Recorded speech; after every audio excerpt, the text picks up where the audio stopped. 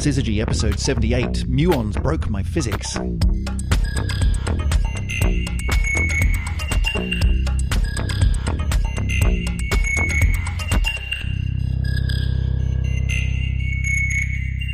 And welcome back for another edition of the Syzygy podcast. It's been a little while. We've been on unforced hiatus. We didn't mean to. It's just one of those things kind of happened. Emily Brunsden sitting not across the other side of the world, but definitely across the other side of the Pennines from me.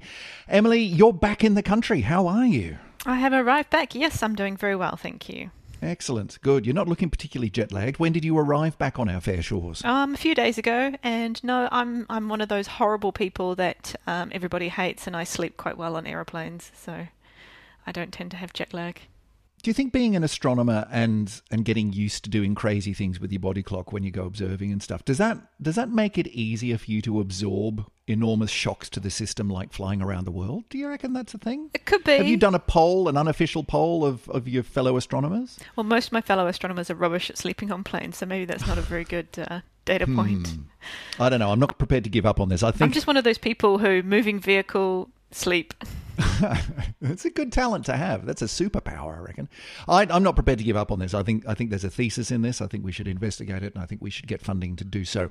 Welcome back, and I'm hoping that this heralds a new era for the Syzygy podcast, wherein we can get back into something vaguely approximating our normal podcast schedule again. I know listeners out there, we've been very quiet for a while, and we didn't want to. It was kind of difficult to schedule into plans here and plans in New Zealand, where Emily's been catching up with friends and family, having a free life down there in New Zealand, where they are actually allowed to go and meet people and go to cafes and things. And now she's back, and we're able to do this Syzygy thing again, with any luck, regularly, like every week, every couple of weeks at most, rather than the sort of every month and a bit that we've been managing to so far. So welcome back. Today we're talking about a very, very exciting recent story in the world of astronomy, cosmology, and particle physics. So it's got you and me all over it, Emily, this one. This is all about the Muon G-2, yeah? It's a wonderful way to start, isn't it? Let's talk about G-2. Hang on, wait a minute. Can we just talk about G first? Yeah. What's a G? A muon? What's a -2 doing in there? Yeah. Well, look, we'll be getting to all of that in a second, but there's something that we really do need to touch on first, and that is the incredibly exciting news, which is we have a helicopter on another planet. Emily, this is so exciting. It's brilliant. I mean, we keep breaking these records of, the longest controlled flight on another planet and all these kind of things. But I just love watching every video that we get. Every time there's a new little flight, and everything just seems to be working magically for our little Ginny. It's all going so well. I thought, was there a little while there where there was some concern about whether or not it was actually going to be able to make the first flight? I didn't catch all of it, but I thought I saw a news article which said that the helicopter, what's it called? Ingenuity.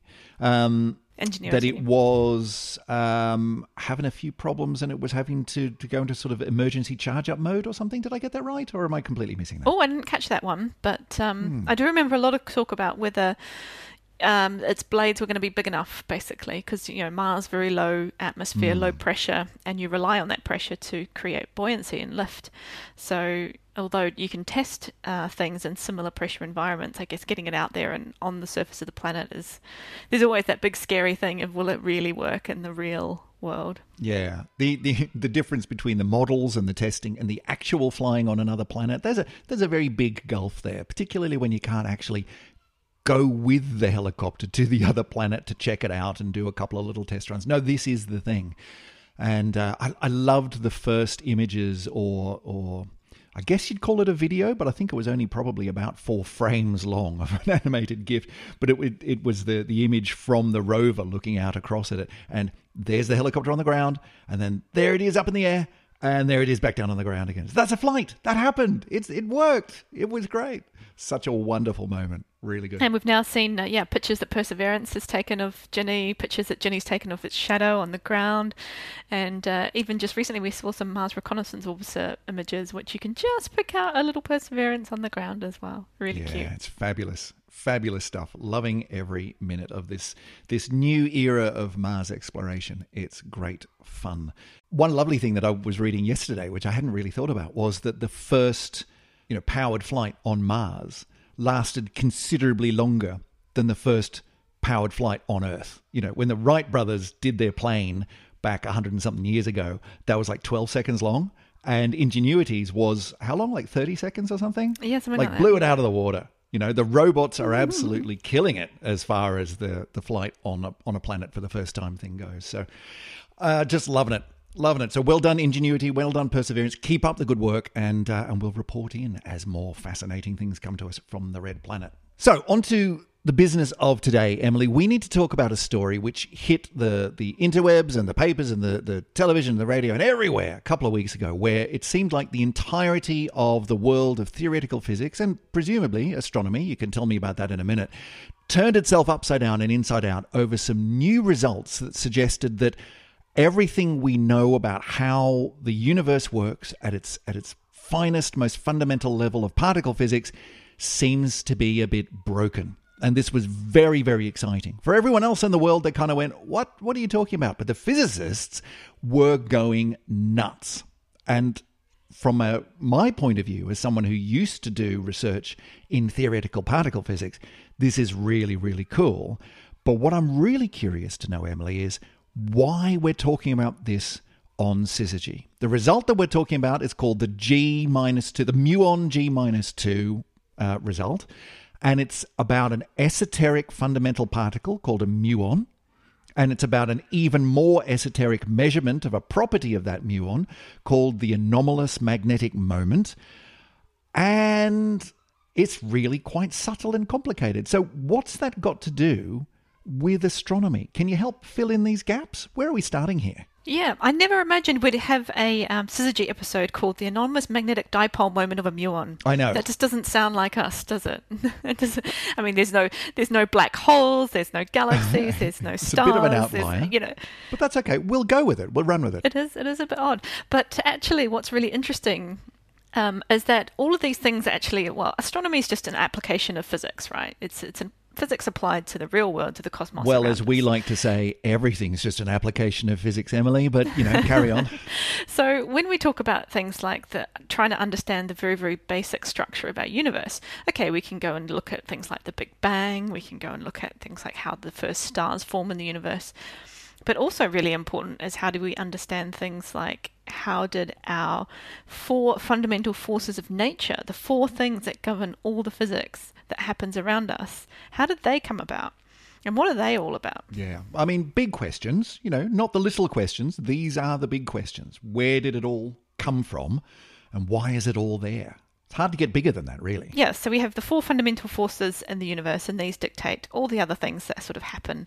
And that starts from the exciting things like the Big Bang all the way down to kind of how you and I are having this conversation over the internet. Yeah, I mean, and at some point the real world kicks in and says, look, you can keep your particle physics, really classical mechanics, Newtonian stuff takes over, and, you can calculate things really easily using a much more simplified version of the laws of physics. But if you dig down enough, it's all about the quantum realm of particles and things. And so when you sort of drill into the way the universe operates, and particularly as you go back towards the Big Bang, when everything gets really, really hot and squeezed together, then astronomy, cosmology, and particle physics all become tied together and are one. And so anything that affects, at its deepest level what's going on in particle physics also affects at a very deep level what's going on in cosmology. But what's really interesting is it goes the other way as well, is that even though it's really hard to test some of the theories of theoretical physics here on the ground, on the Earth, because, you can only build a particle accelerator so big before it starts becoming farcical. The Large Hadron Collider is, however many miles across. It's about as big as we can do before we start, having to dig up entire countries in order to make one. But maybe you can turn around and say to the astronomers, Is there a way that we could test these things on a much larger scale in the universe at large? And that's where it gets really, really fun. So, Emily, what's a muon? Muons. Muons are quite cute. I like muons. They're good. They're good characters. So we have kind of this zoo of different particles that we have in the universe, and we call these fundamental particles. They're particles that you break down the matter that we're made of, and you get to atoms. You break down atoms, you get things like protons and neutrons and electrons. Now, protons and neutrons you can break down further into quarks or quarks. But electrons, it turns out you can't break them down any further. That's it. That's kind of the end of the road. And at least as far as we can tell, there's nothing inside an electron. It's its thing. Yeah. Yeah. And so an electron is what we call a lepton. And a muon is a bit like an electron, except it's just a whole lot heavier. Yeah, they're almost identical except for mass. And we don't know why. We don't know why muons exist. We had electrons and the world was quite fine with that. And then muons were discovered. And everyone went, what's that? What's that doing there? We don't need that. It's just like an electron, same charge, other properties almost identical. It's just really heavy. Yeah, about 207 times heavier. Yeah. And why? Because that's the way things seem to be ordered. So electron, a muon, and there's a third one, isn't there, which we discovered somewhat later on, can't remember exactly where, called a tau or a tauon, which is exactly the same as an electron and a muon, only heavier again, even bigger. So there's three of them, which is odd. And it can be sort of easy to think, well, okay, electrons are around us all the time and they're quite important. Atoms, they're quite important things. Maybe muons aren't that important. But it turns out muons are really important, and they come from, I guess, if you were to sort of set up a little detector on your desk right now and say, let's find some muons. Well, you'd be in luck because you'd get something like 10,000 muons per meter squared coming from the atmosphere. John Earth. 10,000 per meter squared. That's a lot. I knew that they were coming down. I just didn't know there were that many of them. Per minute. So where are they coming from in the atmosphere? Why is that happening? So we get them because cosmic rays come in from space. So cosmic rays, really, really high energy particles coming from space, coming into the atmosphere, colliding with particles in the atmosphere, and then they create these muons. Right. And muons, they don't hang around for long. Yeah, that's right. Because they're almost exactly the same as electrons, but really, really heavy. And so that extra mass, which, as we know from Einstein and colleagues, energy is mass is energy. You can turn mass into energy. And so if there are lighter things than the muon that the muon could, fall apart, decay into, then it will. And the muon tends to do that really, really fast. Do we have a number on that? Yeah, it's about 2.2 microseconds. Right, which is the lifetime of a muon. 2.2 millionths of a second, which is not very long. It sounds not very long. I guess in particle physics world, though, I think it's actually quite long. I mean, if you're trying to detect things that only exist for very, very tiny fractions of a second at things like the Large Hadron Collider at CERN, you'd love to have things hang around for a few microseconds. That would be easy. Well, there is that, yeah. The kind of stuff that they're looking at CERN. I mean, some of the, when they bash stuff together at CERN, some of the particles that come flinging out of that last for really long periods of time. But some of the really interesting ones, like, for example, the Higgs boson, sticks around for ludicrously short fractions of a second. So the muon, you're right, by comparison, is quite long-lived. But the interesting part about the whole, you can detect them on your desk if you've got the right kind of detector, they're raining down from the atmosphere, is that by sort of old-style classical calculations, that tiny fraction of a second that the muons stick around for is not enough time for them to reach the ground from their creation up there in the atmosphere. But they do, and they do for a really, really interesting physical reason. And I'm going to leave that pause there to see whether or not you're going to throw in what that is. I don't remember. This is something I remember. You've just triggered a memory of particle physics when I was in... It's because of relativity, Einstein's relativity, right? The faster you go, the more time and space go a little bit weird, right? And so when you're traveling really, really fast with respect to the ground, the distance from where you were created as a muon up there in the clouds down to the ground becomes much, much shorter. It's what's known as length contraction, relativistic length contraction. And so the muon sees a much shorter distance down to the ground. It can cover it in that fraction of a second. Conversely, seeing it from our viewpoint standing on the ground, the time, if the muon had a little watch on, then we would see the time in the muon's frame of reference, the time as is passing for the muon, to be going much, much slower. That's what's known as time dilation. Time travels more slowly for something that's moving really quickly relative to you. And so, yeah, the muon only lasts a tiny fraction of a second, but in its reference frame, that tiny fraction of a second lasts long enough for it to actually make it down to the ground. It's really, really cool. It shouldn't get there, but Einstein's relativity says it does, and we can detect them at the ground, which makes it a really nice test and example of relativity physics. But it also means that, back when these things were discovered, we were able to detect them in large quantities down here on the ground using the right kind of detectors, because stuff's bashing into other stuff up in the atmosphere and creating them in vast quantities. Absolutely. And similarly, the other context I think we might have mentioned muons in before in this podcast is when we talk about neutrinos. Muons are really, really important for creating the neutrinos that we try and observe deep, deep underground, whether that's in underground caverns filled with water or even under the Antarctic ice shelves, about 1 kilometre deep as ice cube. And what they're looking for is muons travelling at, again, these extraordinary speeds, colliding with particles in the ice and then generating neutrinos, these short-lived, extra exciting particles. Yes, because there's sort of... The interactions, the forces that allow an electron or a muon or a tau to be created when stuff bashes together and you turn some of that energy into new stuff. If you create an electron or a muon or a tau, you will also create along the way a neutrino. That's just how the universe works. And so in those bashing together interactions, whenever you get a muon, you'll also get a particular kind of neutrino, which you can then go on to try to detect elsewhere. Yeah. So what we're talking about in terms of the property of a muon that makes it so interesting today is that it's got a magnetic dipole moment. Now, that property in itself is not that, it is interesting, but it's not that different to what other particles have. All particles have a magnetic dipole moment, right? Yeah. And this is kind of a property that gets really weird when you look at it at the small fundamental level, but it's actually pretty normal when you look at it at the macro scale or at normal human scales.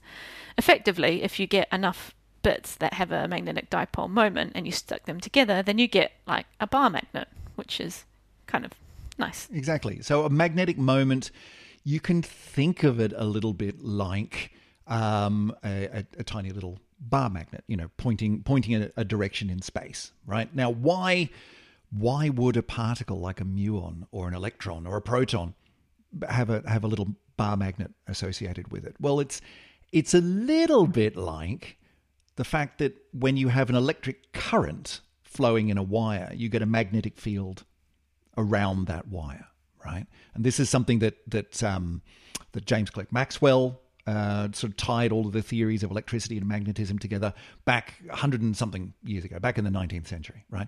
Put all this together and said, if you've got electricity flowing, you get a magnetic field. Magnetic fields and electric fields are all tied together. And so if you have a little loop of electric current going around in a circle, then you'll get a magnetic field going through the middle of that circle. And so it's a little jump from there to if you've got a little ball of charge spinning around, then that's a spinning bit of charge, and so you'll get a magnetic field associated with that. So it's like a tiny little bar magnet pointing with a north and a south. And so if you look at something like an electron or a muon, which is a tiny little, you can think of it as a sphere of charge or a dot of charge, then if that's spinning around, then it will have a little magnetic moment, a little bar magnety thing associated with it. The trouble is, you can't really think of the electron or the muon as a little ball of charge spinning around. But that gets very complicated and subtle. You can think of it as if it were that way. There's a property of these particles which is known as spin. And it's called spin because it's like they're spinning around. They're not, but it's kind of like they are.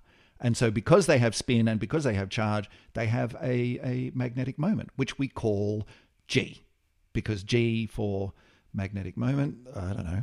You tell me. I guess the theoretical physicists are just as good at naming things as the astronomers are, I guess. Yeah, and this G comes from what we love and love to hate, I guess. Well, I love to hate it, but maybe you love to love it. The Standard Model of Particle Physics. Yes. All right. So shall we unpack that one a little bit then? The Standard Model, which is that's a bad name. It's another bad name of. It's a very theoretical naughty physics. name. I mean, it's a bit silly because for starters, it's not one model, right? It's a bunch of things bolted together. But the Standard Model of Particle Physics is our best yet collection of theories about the way matter and energy interact through the electromagnetic force, or the what's known as QED, quantum electrodynamics, through the strong nuclear force, which is a thing that sticks all the quarks together inside protons and neutrons, and it sticks them together with other particles called gluons, which is very cool. You've got the weak nuclear force, which is the one that is involved in certain kinds of nuclear decays, and it's where, for example, a proton can turn into a neutron by emitting an anti-electron and a neutrino. So one of the quarks inside the proton will turn into a completely different kind of particle and another completely different kind of particle. And it's through this, what's known as the weak nuclear force, that interaction happens. And in the Standard Model there, what else have we got? Well, the Standard Model does sort of say that there's four forces, although it doesn't really kind of work that well with the fourth force. Yeah. So we've had, hang on. You're glossing over a little bit here. Electromagnetism, we've had strong nuclear force, we have weak nuclear force, and then the fourth of the four forces, which is the one that we've missed out, Emily? Gravity. It's one of the big ones. Well, that's the thing. Is it the big one? Well, no, it's not the big one. I guess at a quantum level, it's really not, is it? It's a tiny one. It's tiny. I mean, it's big on our scale. It's wonderful. Like, of all the forces that we notice around us, there's two really big ones, one of which you're probably more familiar with just in your day-to-day experience. Gravity, you're very familiar with. If you get up and you trip over, you're going to fall over, smash your face on the ground because gravity, right? That's how that happens. But the pain that you feel in your face when you hit the ground, that's actually electromagnetism, right? That's all the charges in the atoms in the ground interacting with the charges in the atoms in your face and pushing against each other really hard when they get really close. And that's where the pain comes from. So you may not have thought of it that way, but smacking your head on the ground is electromagnetism. The falling towards the ground is gravity. Trouble is, when you look down at the really, really, really small, fine, minute world of quantum physics, gravity is ludicrously weak at those levels. The other forces are much, much, much, much, much stronger by, like, I can't remember how many orders of magnitude, but it is an extraordinary amount. 10 to the 38.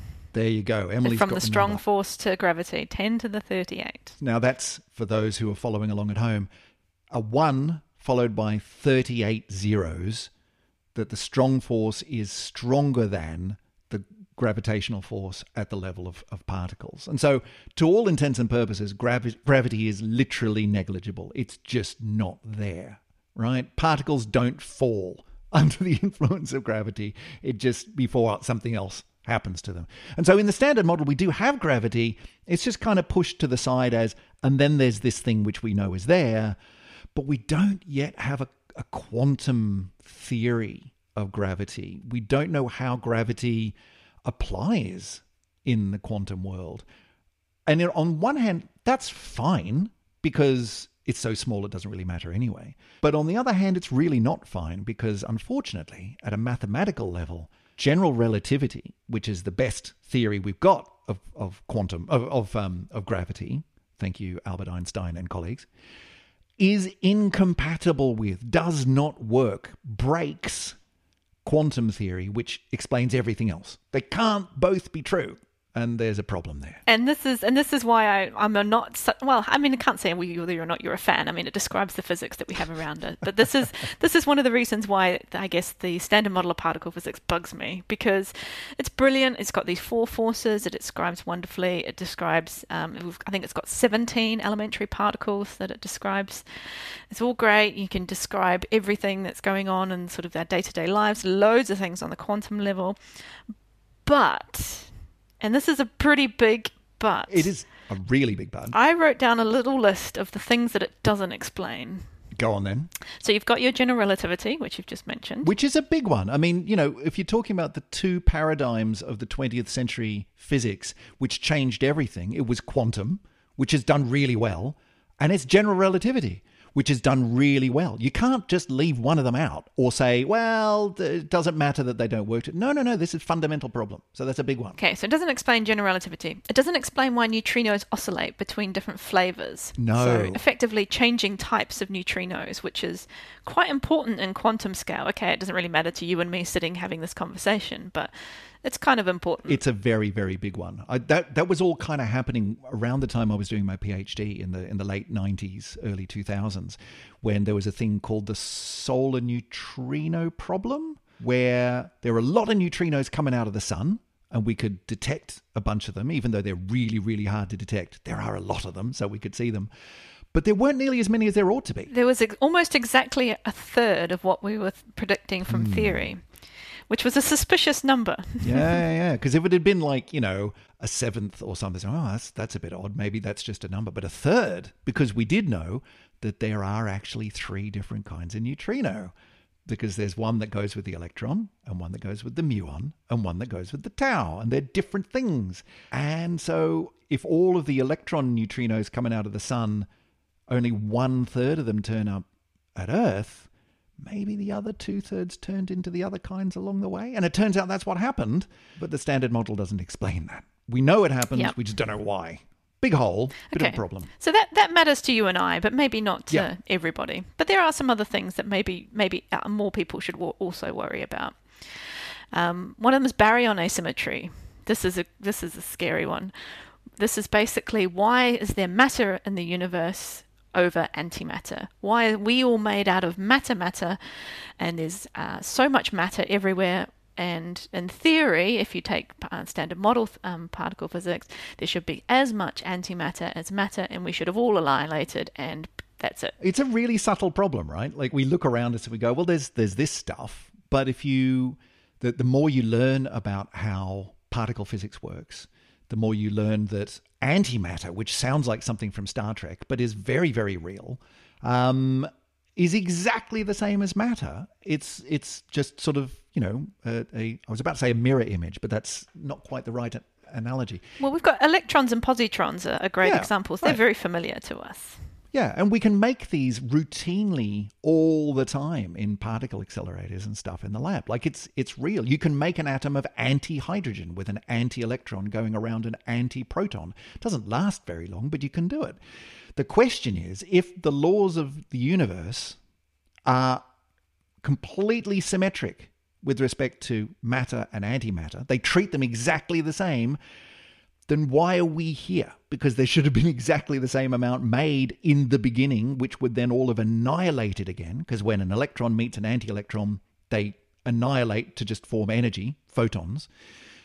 Same's true of all the other particles and their antiparticles. So why is there anything left? Why is everything that we see in the universe matter and not just a roiling and slowly cooling amount of energy with everything gone? So we don't know. We don't have an answer for that. We don't have an answer for why we're here, which is, fundamental question, one of the big ones. It's up there. But, if you want to add some more big questions to your things that standard model can't explain, we've got dark matter. Yeah, very little ideas still on that one. So dark matter, remind us, Emily, what's the dark matter conundrum? So dark matter is a form of matter that we can detect out there in the universe, and we can detect its gravitational presence. We can detect it in galaxies. We can detect it in clusters of galaxies. We know it's there because it happens to make galaxies rotate at a particular speed. It makes galaxies on very large scales move relatively quickly with respect to one another. We can see it in terms of its gravitational effect, but it has no interaction with photons or electromagnetism. So we can't see it. It's a problem.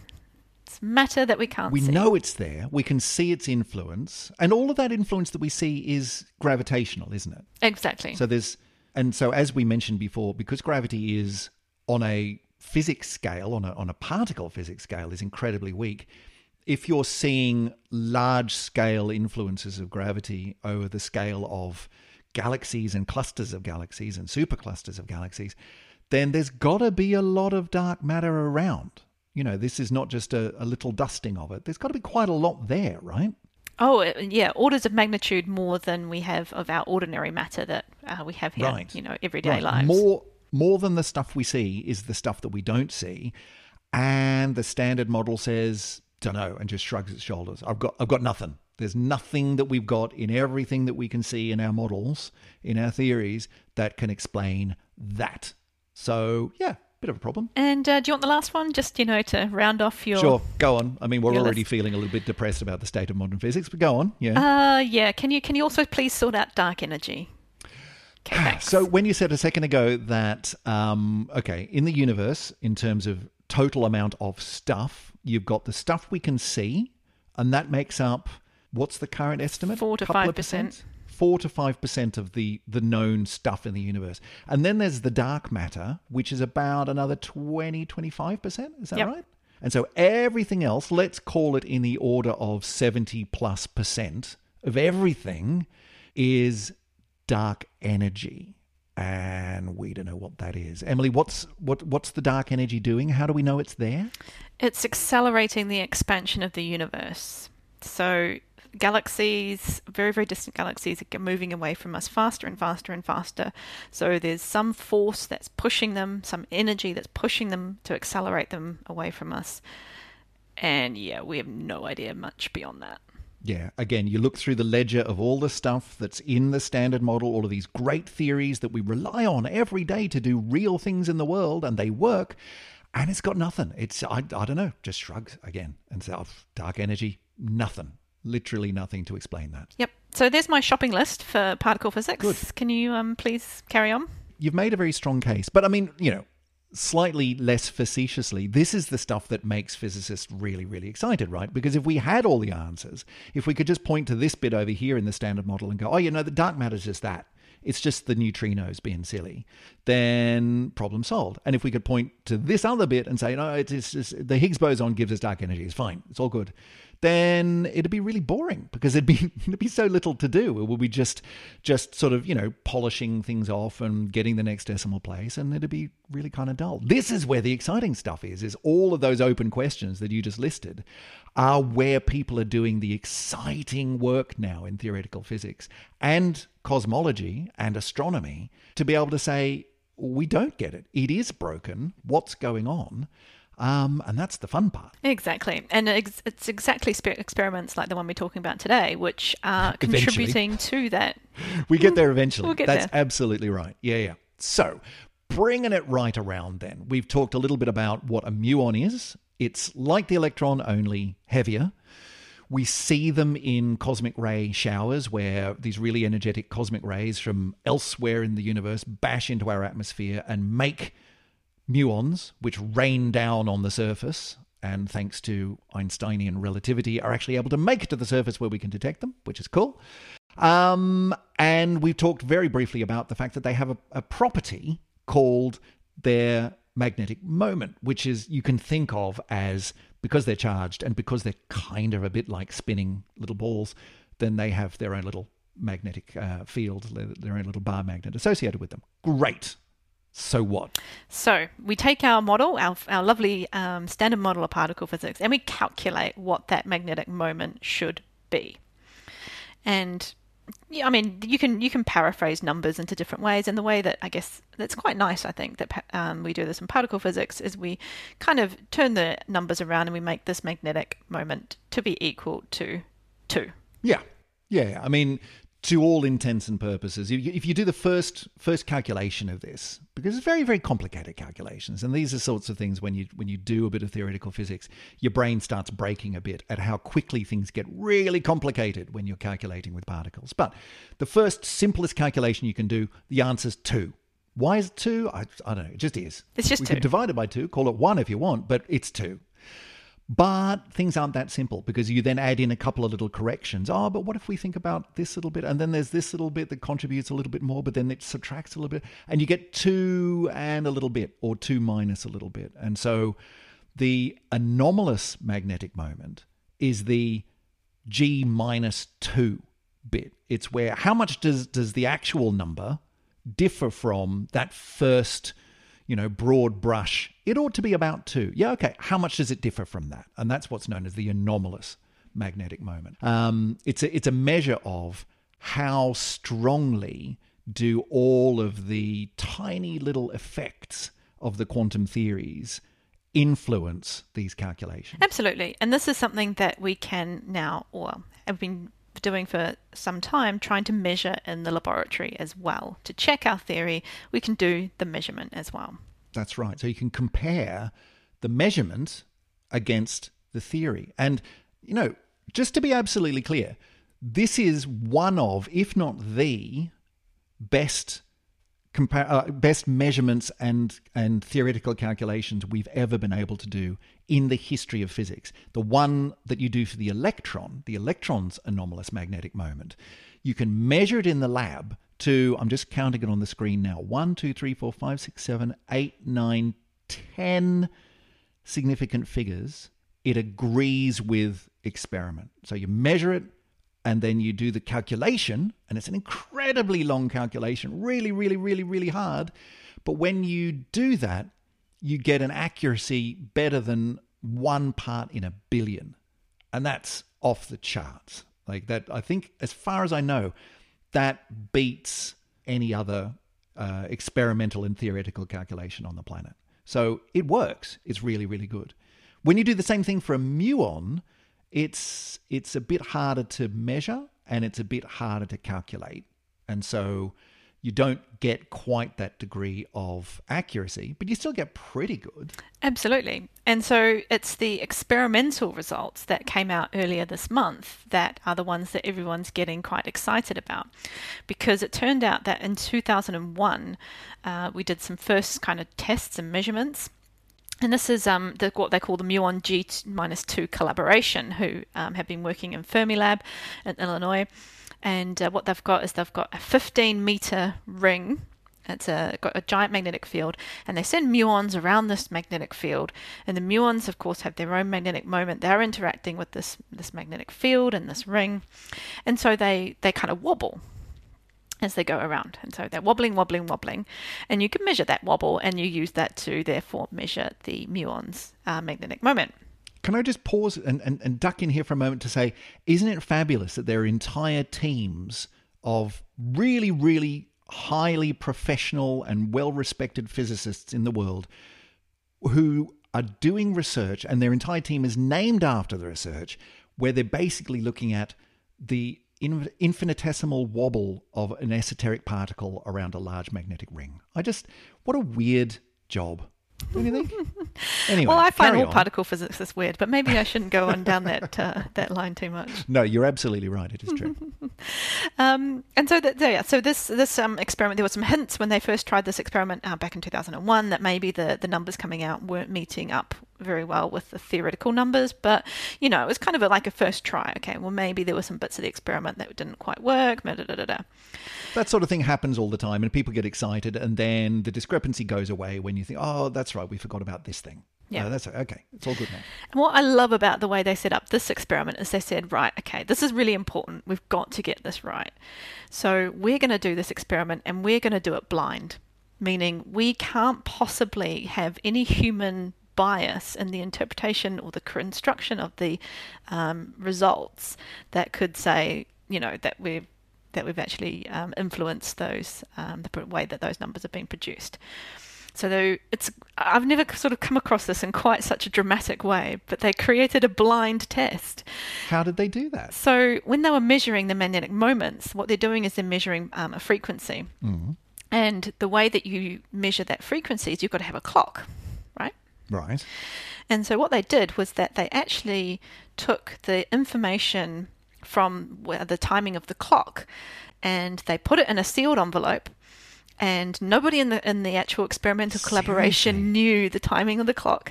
They put it actually in a physical sealed envelope, gave it to some kind of friends and collaborators who weren't anywhere near the experiment, not involved whatsoever. This is the brilliant thing. Then they did all their work. They had no idea what the actual timings were. They sort of, they didn't have that data to kind of make a final result from. And then they all got together I think it was in March, and they all got together on Zoom, about 200 people on Zoom, and they had this dramatic moment where the person who was looking after the envelope opened up the envelope and told them the frequency to input. That's brilliant. And so they could then say, okay, hang on, give me a sec. Oh my God, that's the result. That's hilarious. It's awesome, isn't it? It's like the Academy Awards of particle physics. So no wonder this result has had such, so many of the reports about this have had this breathless sense of the world of theoretical physics is so excited about this. No wonder they had that built in from the start, is that when we learn this result, it's going to be at the end point of a really, really tense period where we don't know what's happening. We're literally working in the dark with these calculations. I think that's brilliant. That's so cool. It's nice, isn't it? It's really good. But the punchline, of course, is the number that they got. So how did it turn out?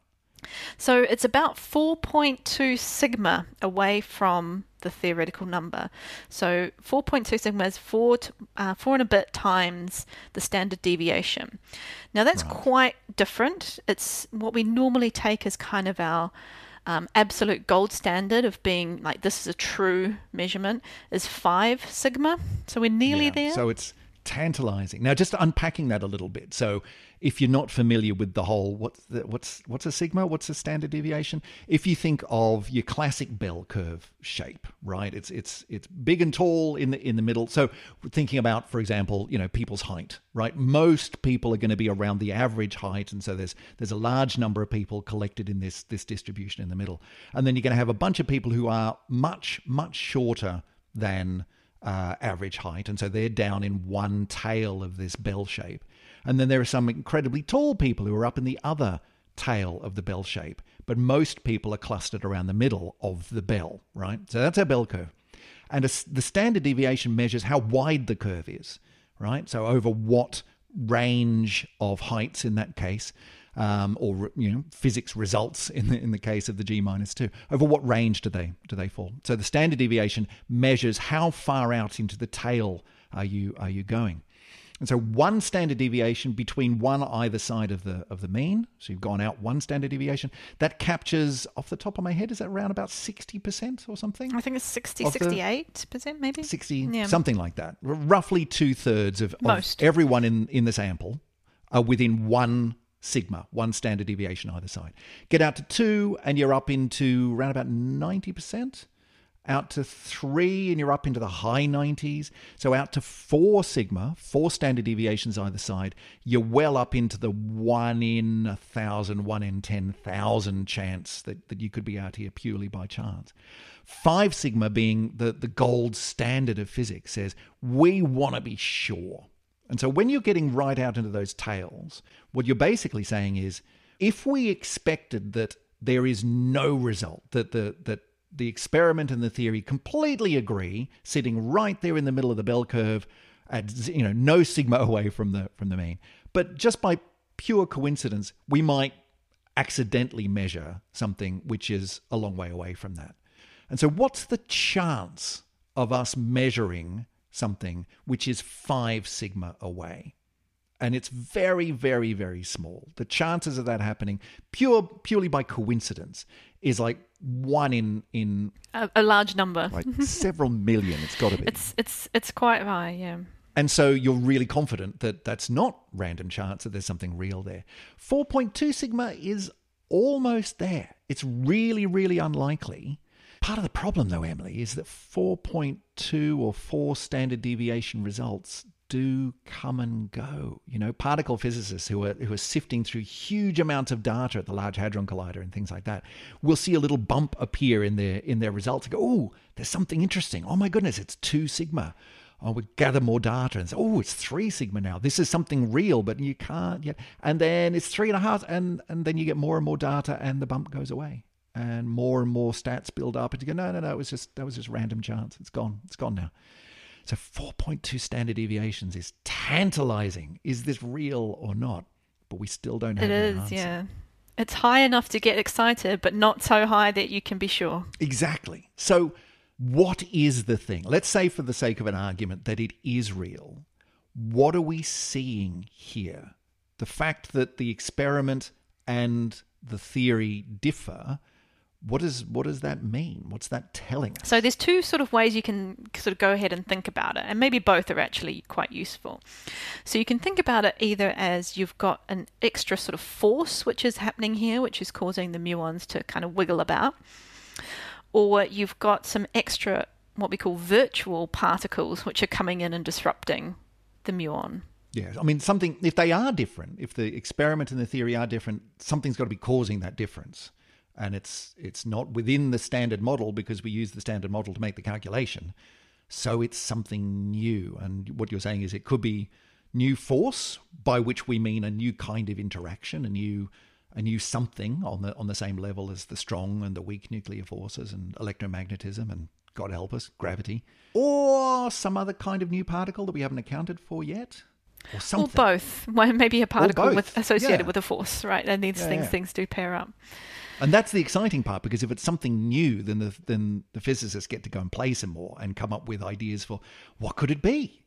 Let's play with some theories, which is really, really cool. Exactly, and I love the way that these things are sort of coming around. So one particle, I guess, which is one of the contenders, which it doesn't have a huge following. It's it's a particle that had its heyday. Makes it sound like an Instagram influencer or something. Yeah, it's not great on Instagram. It's very popular back in the 90s. Well, actually, sort of more even further back, if you go back into the sort of 70s, actually, this group of particles were quite popular, and those are supersymmetric particles or superparticles. Yes, SUSY, as it's known, supersymmetry, which is, it's an idea which is still around. And I think most theoretical physicists who work in the field reckon that supersymmetry is probably going to be, like, when we do eventually figure out what is beyond the standard model, because there's got to be something, because as you said before, the standard model has so many things it can't do. When we do eventually figure out what is past the standard model, supersymmetry is probably going to be in there somewhere. So what is supersymmetry? All of the particles that we know, the electron, the quarks, there's 6 different quarks, and there's the neutrinos, and there's the force-carrying particles like the photon and things like that, would all have another partner particle, its supersymmetric particle, that is its counterpoint in this greater theory of particle physics. We haven't found any of those other particles yet. And there would be a lot of them, because there's, what did you say before, 17 particles that we know of, which means that there would be at least another 17 that we haven't yet seen, all the supersymmetric particles. But that they would, for whatever reason, be considerably heavier than any of the ones that we've seen so far, which is why we haven't found them yet. They're really hard to produce in particle accelerators and stuff. So the idea would be that we've only seen one aspect of the particle world. There's this other supersymmetric side that we haven't found yet, but that would help us to explain a whole bunch of stuff in particle physics. So it could be them, maybe, supersymmetry? Yeah. I mean, we've tried really, really hard to find these particles. I mean, we haven't just sort of said, oh, yeah, they might be just a bit heavier. We'll catch up with them at some point. No, we've really, really tried. Like things like the Large Hadron Collider have looked very diligently for these heavy particles, and they've actually got boundaries of sort of ranges of mass where they know that they're not there, because hey guys, we've checked. Would have seen them. Yeah, we would have seen them by now. Yeah. Although, very interestingly, I was having a chat with a guy that I know who's a theoretical physicist down in Adelaide in Australia, but does a lot of work at the LHC. But his thing is trawling through data. And the thing about particle physics is it's a bit like astronomy. There is so much data that you could spend your entire career just looking back at what we've already collected and sifting through it. And his thing is, he and a bunch of his colleagues, he's by no means alone on this, his thing is we could already have found these things. We just haven't spotted them yet in the data. Because when you look through the data that comes out of something like the Large Hadron Collider, you are looking very, very specifically for very, very specific things. And all the other data you just sort of just throw away. You go and put it in a cupboard. And he said, all that stuff that you have not looked at could really, really easily have loads of important signals in them that we have just never looked because that wasn't what we were looking for. So it's a fascinating idea that yeah, maybe it's not in the LHC data. Maybe the LHC isn't big enough for us to find these things, but maybe they are there. Maybe it's there, which is a tantalizing idea. Exactly, yeah. And people who do really love supersymmetry also you can join the dots and say, well, if there's these heavy particles out there that we haven't found, well, hey, maybe that's something to do with dark matter as well. Could be, which would be nice, because if you're looking for something which are really, really hard to interact with, and we know that they must be because we've never seen one, but is also really, really massive, we know it has to be because that's the whole point of dark matter, then that would be a really nice candidate. That would be cool. Yeah. I mean, it's a little bit tricky because it turns out with just your sort of very off-the-shelf supersymmetric theory, it turns out you end up with way too much dark matter in your universe. But everything collapses down and we all get destroyed. So, yeah. But the thing about these theories is because it is beyond the standard model, everyone and their dog has got their own version of a supersymmetric extension to the standard model. There are so many different kinds. And without data, without real-world experimental data to go from, there's no way to choose between them other than, well, I think it should be this and I've got the following reasons. So we need the data. And this is where the astronomers are going to come in, Emily.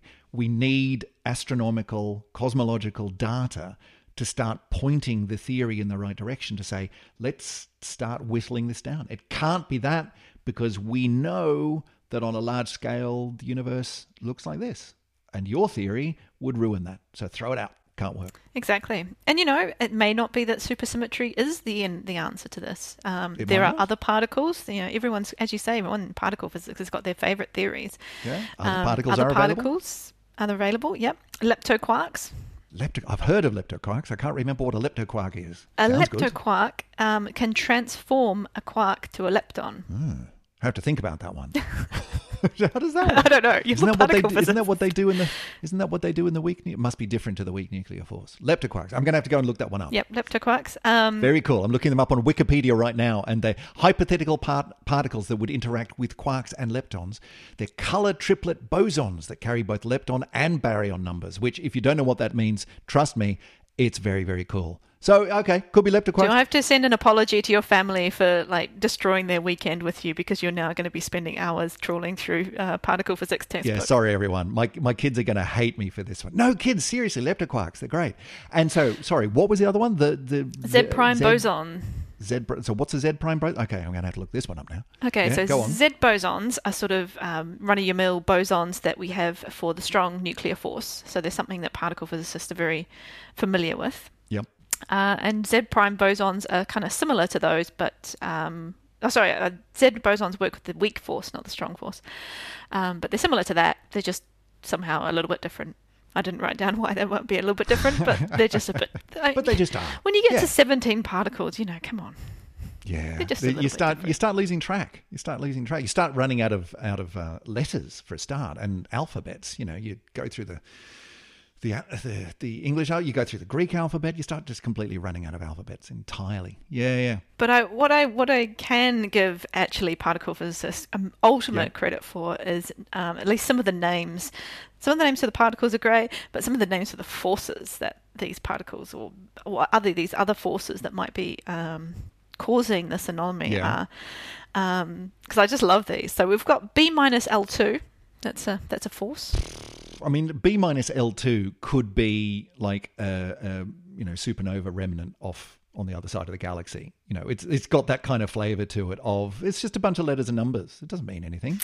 What about the flavor force? Flavor force, though. I like flavor force. Yeah, when you get down into things like quarks, down in the inside protons and neutrons, right?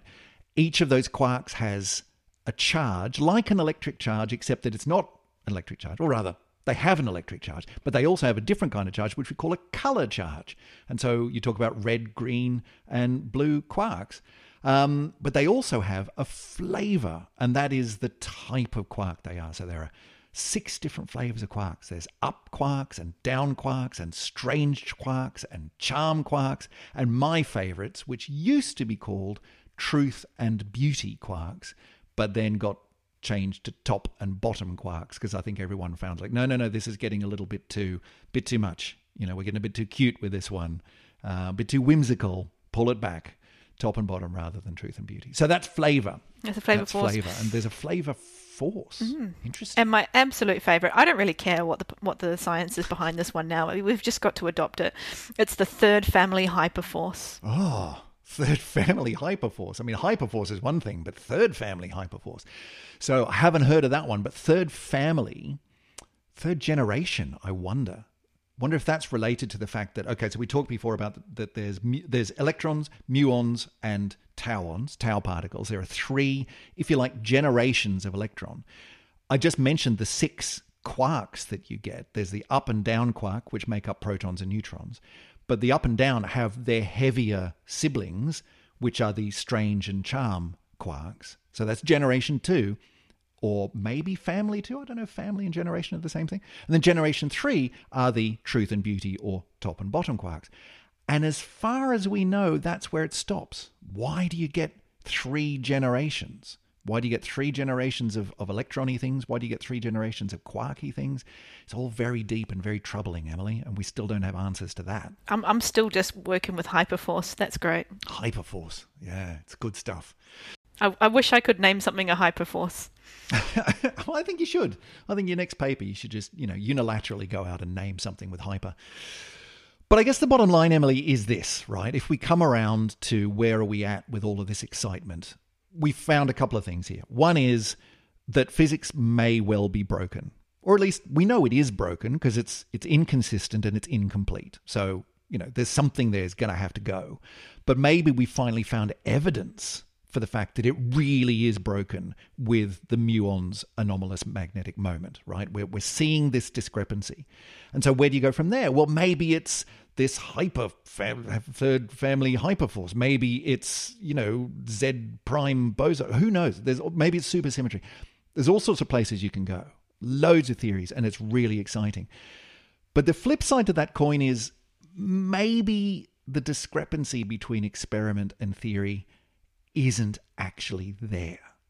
And not long after all of these results were reported breathlessly in the press all over the world, a bunch of other theorists started quietly raising their hand and clearing their throats and saying, or not, And this is very close to my heart because the area that I did my PhD in, where I used to do research back in the day, was in an area which was known as lattice quantum chromodynamics. And if we pull that apart, quantum chromodynamics is the theory of quarks. It's the color theory. It's the color charge, how quarks stick together to make protons and neutrons, that kind of thing.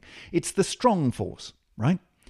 Lattice quantum chromodynamics is because normal QCD is really, really, really hard mathematically. You can't calculate with it the same way that you can calculate about atoms with electromagnetism and write down the equations and do calculations and get numbers out the end. You can't do that with quarks because the maths is different and it's really, really hard. But what you can do is you can simulate all this stuff on a computer. You can make a tiny little baby universe, which is only 10 steps wide and 10 steps long and 10 steps deep and 10 steps in time. And you can stick a couple of mathematical objects in it called quarks and see what they do. And if they stick together, you've made a proton. And that's a way of dealing with a mathematically difficult theory, and it's known as lattice QCD. And you can do a bunch of these calculations. And it's a way of doing calculations, real calculations, without actually having to do the equations yourself. You just let the computer churn it out.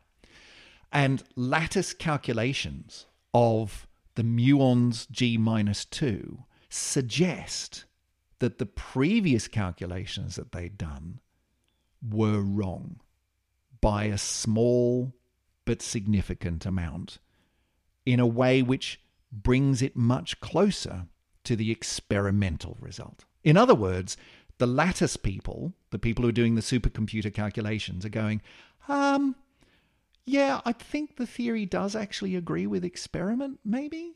In which case, all of this hoo-ha would just slowly disappear into the sunset. The 4.2 sigma is a 4.2 sigma based on a flawed calculation.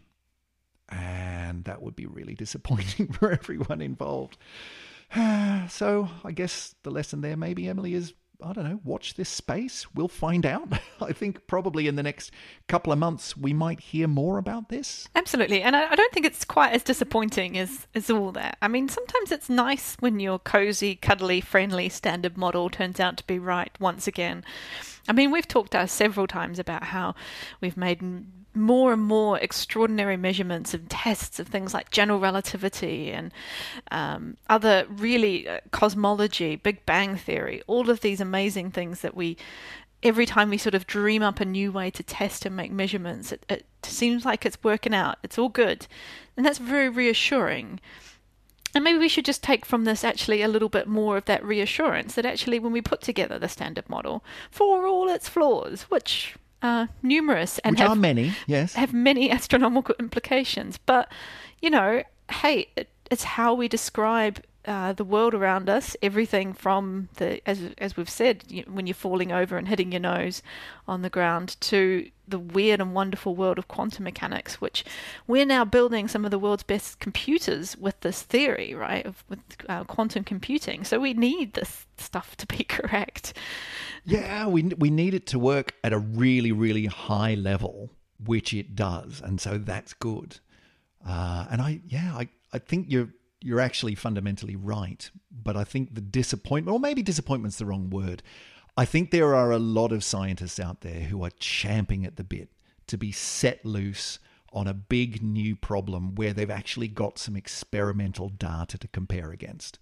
You've got a lot of people who are working on an enormous amount of theoretical physics, but they need a rudder. They need, something that they can get their fingernails into to help them find their way. And this promised to be a little bit of that if it was real.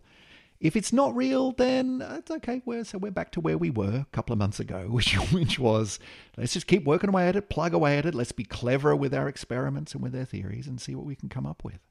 I don't know. Time will tell. Well, for me, if history's taught us anything, that the experiments and the data that have come out with the weirdest things that we've had to sort of really shift our paradigms of thinking of in physics, the vast majority of those have come out of very ordinary, very mundane kind of work.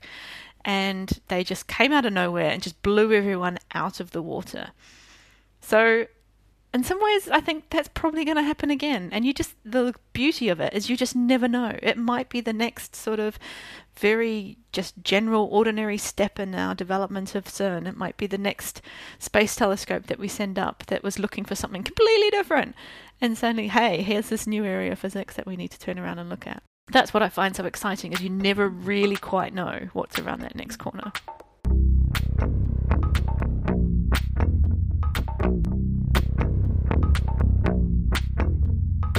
That pretty much brings us to the end of this particle-tastic edition of the Syzygy podcast. We normally don't go in for the really, really, really small in quite so much detail, Emily, but this time we've really gone to the very nerdy centres of my brain, at least. I've quite enjoyed this discussion. How about you? I've loved it. I had to dust off a few of my textbooks. I have to admit, particle physics is not something I think about on an everyday basis, but it's good to be reminded of these things. Well, indeed. And look, I'm quite prepared to admit that I was making up half of the stuff that I was talking about, because it's a very, very long time ago that I was studying these things. So, listener, if you're out there thinking, Chris just said a whole bunch of stuff that is absolute nonsense, and you want to call in, want to write in to correct us, or just send us a hello, make a comment, ask a question, suggest a topic for a future show, you can do that. There's loads of different ways that you can do that. Emily, you've been away for a while. Have you forgotten all the different ways that people could get in contact with us? Here's a question for you. Name one. You can tweet at us. Yes. At us. You still remember. Fantastic. You can at us at where? We are at SyzygyPod. That's SYZYGYPOD. That's true. But here's the next question. Where else are we at SyzygyPod other than Twitter? We are at SyzygyPod on Instagram, on Facebook. Just you throw in a SyzygyPod into the searchy thingy and you find us. We're there. We're out there somewhere. Yeah. And I think it's probably fair to say we haven't used. I don't know. Have you been Instagramming much lately? I'm still not entirely sure what Instagram is. I'm going to just we should admit get to back that. on that particular horse. But we are out there and you can reach us through it. But of course, the other thing you can do is just go to our lovely webpage, syzygy.fm, where you can find all the past episodes, show notes, pretty pictures, and us nattering away about everything from particle physics to the grandest scales of the universe. So you can do that. You can go to the contact page on the website and send us a message and say hi. If you are interested in supporting the show, there's a whole bunch of ways that you can do that. You can tell everyone that you know that there's this fabulous show where they witter on about scientific stuff for hours on end. Tell the people in your life who you think would get a kick out of that, because the more listeners we got, the more excited we get, the more incentive we've got to talk about nonsense for hours on end. The other thing that you can do is leave us a review or a bunch of stars on your podcast app of choice. That helps us to rise up through the noise, and more people can find us when they go to search for interesting things to listen to. And finally, you can become a financial member of the show. You can go to patreon.com/syzygypod, where you can become a patron of the show for just $1, a quid, a couple of bucks, a couple of quid a month is enough for us to keep the electrons flowing through our website and support what we do when this world eventually opens back up again and we get to do stuff like festivals and live shows, the fun stuff that we really enjoy doing. We've got one of those coming up, haven't we, Emily? We have, and the Festival of Ideas. Yeah, it's here in York. Online. In June or July. Coming up anyway. We'll give you all the deets on the website. But I'm really looking forward to doing all of that sort of stuff again. And thank you to all of our patrons who have supported the show thus so far. You're over there on our website on the great wall of gratitude. So thank you to everyone who helps us to do what we do. We should probably wrap it up there. So Emily, we'll get back on this recording horse and ride off into the sunset of our podcast, stretching the analogy way too far. But we'll do this again. What do you reckon, in a week or two? See if we can get back into a regular schedule. Yeah, let's do it. Yeah, sounds good to me. All right. Well, until then, everyone, stay safe, stay warm, and we'll catch you again in a couple of weeks. See you later, Emily. See you later. Bye.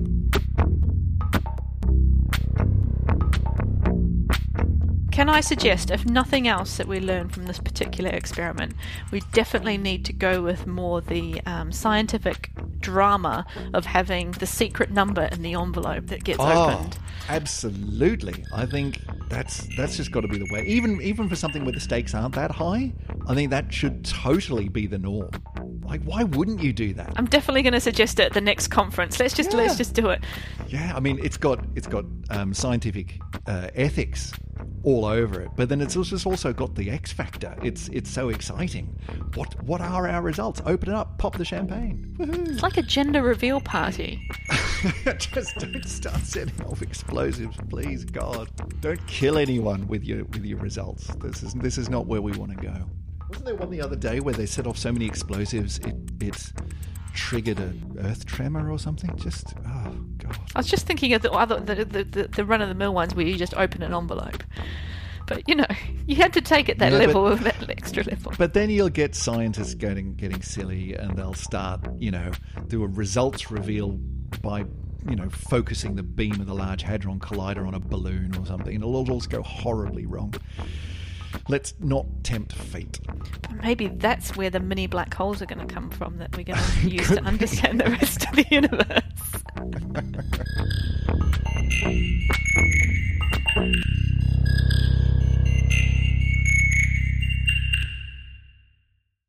Got a very loud helicopter coming over at the moment. Oh my God, it's Ingenuity coming to get us.